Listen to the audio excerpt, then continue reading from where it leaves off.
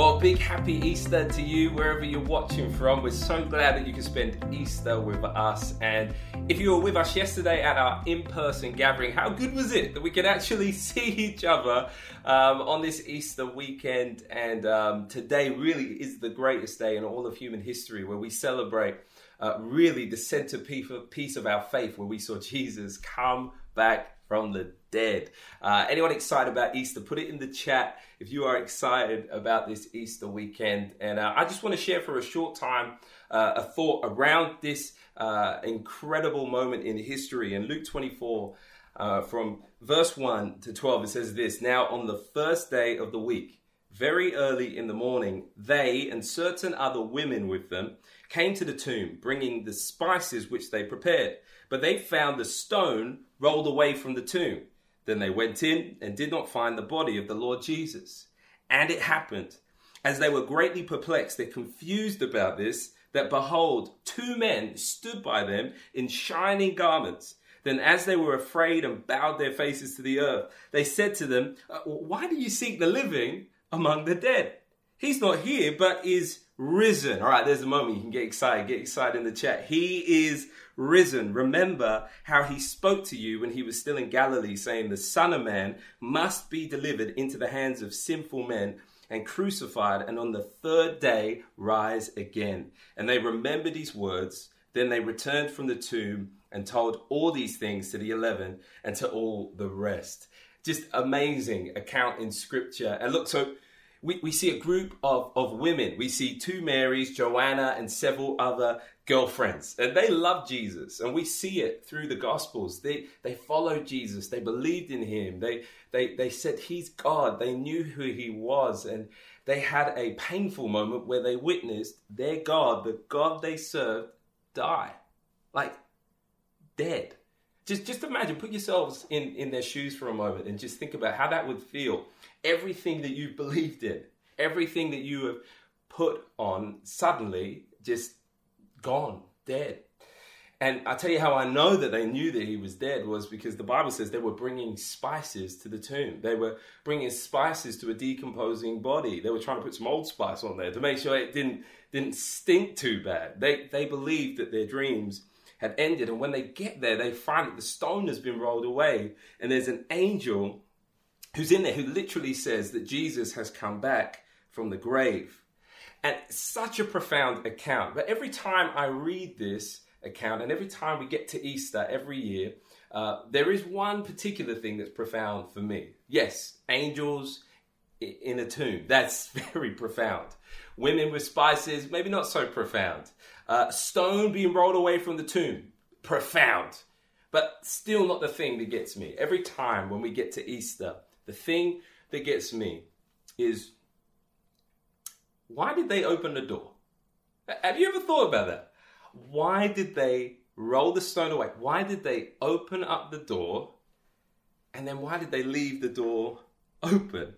It was something that had me perplexed for a long time, because when you read forward, a few chapters later, we actually see when Jesus has come back from the dead, he goes to visit his friends. And when he visits his friends, he doesn't ring the doorbell. There isn't the Ring video doorbell. You know, he says, "It's Jesus, I'm here."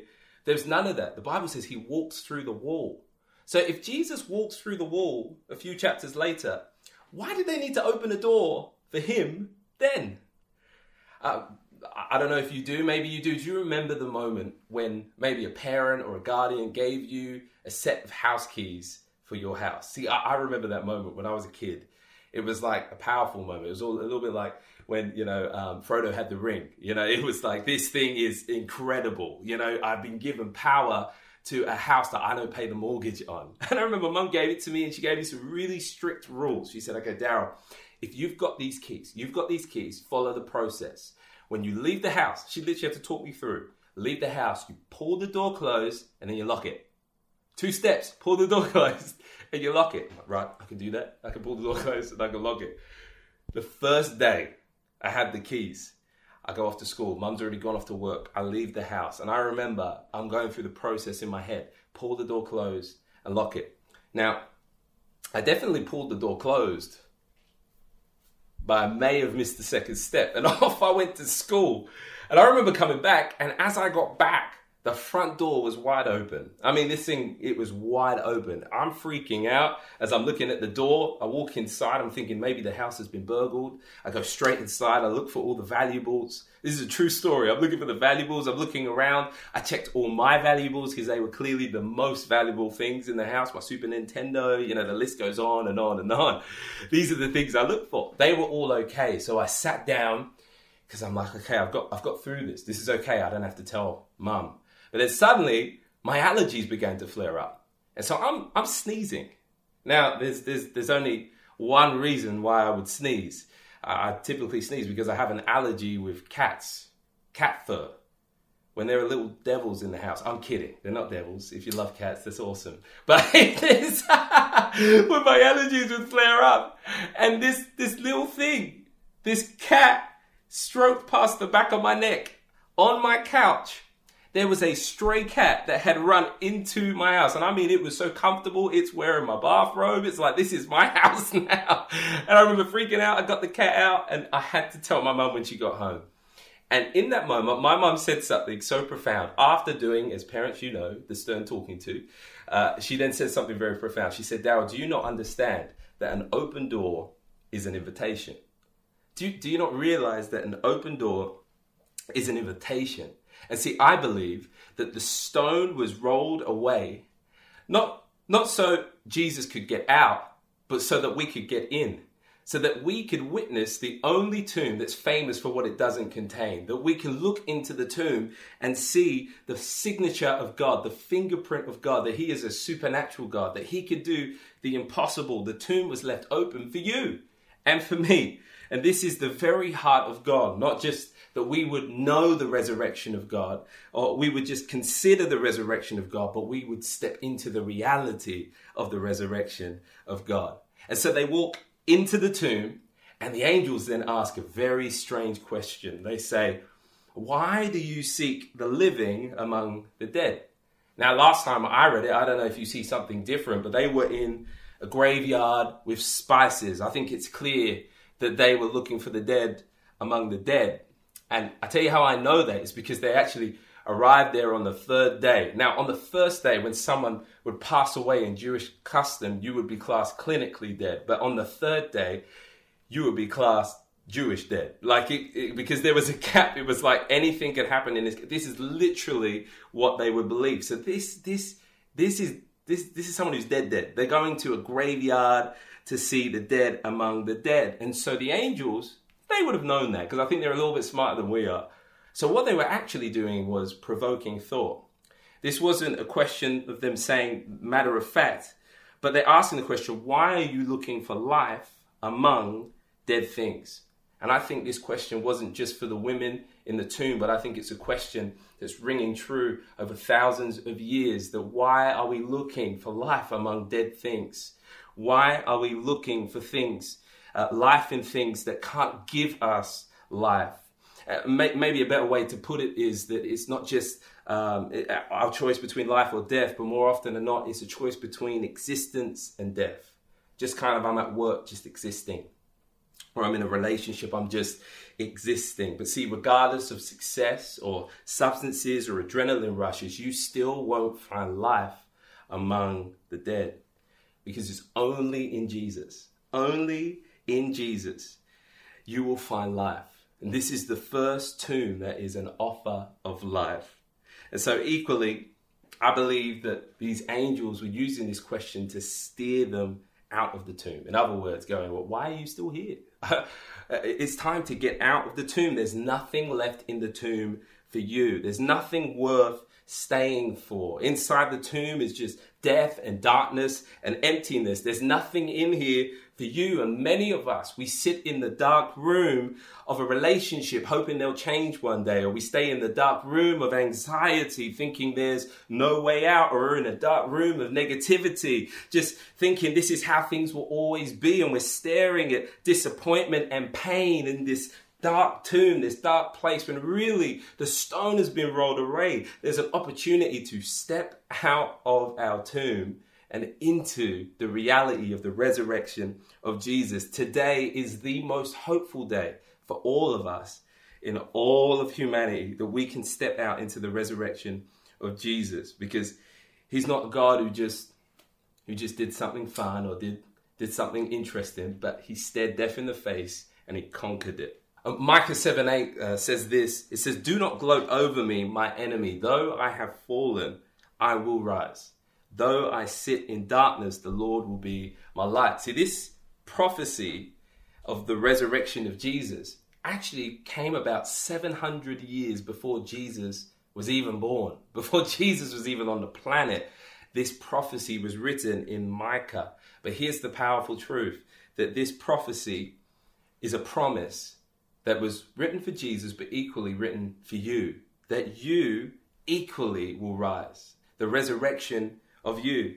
And there's many different situations that are represented, I'm sure, today, wherever you are watching from. But his resurrection, Jesus' resurrection, gives all of us hope that when we mess up, when we fall, when we make mistakes, like the women, we don't have to bring spices to dress the dead. We don't have to dress our mistakes up. We don't have to dress things up to try and make them look okay or acceptable and hide them under the cover of things. Because when we bring things to Jesus, he gives us a brand new start, a brand new beginning. We have a resurrection moment in him. And here's the truth. This is good news today, because if Jesus can interrupt the automated cycle of death, then don't you think that he can interrupt the automations in your life?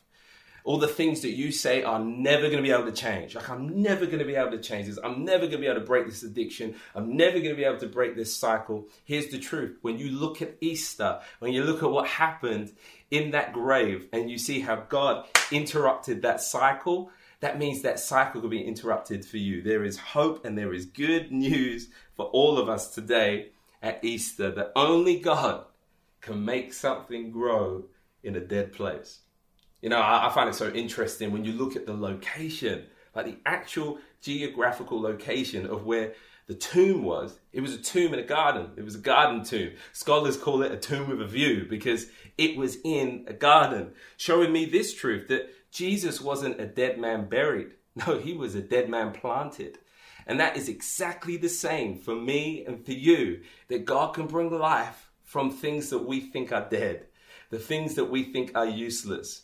Jesus does this. This is his role. This is his job. And his gospel is an invitation for all of us to step into that. 1 Peter 1:3 says this, "Blessed be the God and the Father of our Lord Jesus, who according to his great mercy has caused us to be born again to a living hope through the resurrection of Jesus Christ from the dead." I love that so much. We have a living hope. Like, we have a living hope. We don't have a hope that's dead, but we have a hope that's alive. Now, as we home churches, we're beginning to get to know each other. You know, I love action films. I love it. I do. I love action films. But equally, I have a guilty pleasure. I like the Titanic. Is there any Titanic fans? If you're a Titanic fan, if you're with me, just put it in the chat, please. Make me feel a bit better. But I'm a Titanic fan. I watched that thing over and over again. I considered buying the Blu-ray. But I love the Titanic. And there's something I need to clear up for all of those Titanic fans, and you will understand this, what I'm about to say. There was space on the raft for Jack and Rose. I'm just putting it out there. If you've seen it, you know that there was space for both of them. But anyway, unimportant. But for those who haven't seen the Titanic, we see the infamous moment where the Titanic, which was a ship that was known for being unsinkable, it was literally promoted as this thing cannot sink, but it hits an iceberg and the ship begins to sink. It's split apart, and there are two lovers who fell in love on this boat called Jack and Rose. And there is a famous scene, a famous moment where, as everybody is being evacuated and there's bits of raft flying around and there's emergency boats, we see Rose. Rose is on a raft and she's kind of holding on to the raft, and Jack's in this icy water, and there's a dialogue that goes between them. If you remember it, Jack looks at her and says, "Promise me," as he's shivering, as he's in the water, he's freezing. And he says, promise me that you'll survive. That is one of the biggest promises that you could ever make. She's in the water. There's just been, they've just hit an iceberg. It's like, promise me you'll survive. And then what happens after that is Rose is holding on to Jack. He's holding on. She then says, I'll never let you go. I'll never let you go. As she's letting go. She's letting go of his hand. The circumstances around her is that she begins to let go of Jack. She's freezing and she's panicking and she starts to let go and she panics. And isn't that so true about our hope, that so often because of our circumstances, we begin to let go of hope. We begin to think, oh, I can't hold on to hope anymore. This is happening around me. This has thrown me. This has taken me by surprise. I've had this report. This is my life. This is my upbringing. When we begin to let go of hope, but here's the truth today: because we have a living hope, hope now won't let go of you. Hope now has a pulse, it has a name, and its name is Jesus Christ, and Jesus refuses to let go of you today. So there is a hope that's available for you on this Easter Sunday.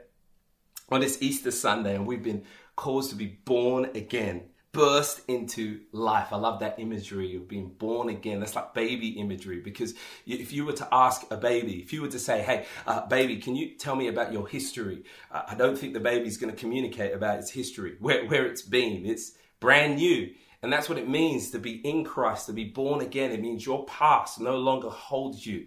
You've been made anew in Jesus Christ. And that is the truth about Easter, is that we can say, once you're in Jesus, I have left my tomb. My grave clothes are folded. I've walked out of my tomb and I am now brand new. You're in a new place because of Jesus. Ephesians 2:4-7, as we close, it says this: but because of his great love for us, God, who is rich in mercy, made us alive with Christ. Even when we were dead in transgressions, it's by grace you have been saved. And God raised us up with Christ and seated us with him in heavenly realms in Christ Jesus, in order that in the coming ages he might show the incomparable riches of his grace expressed in his kindness to us in Christ Jesus.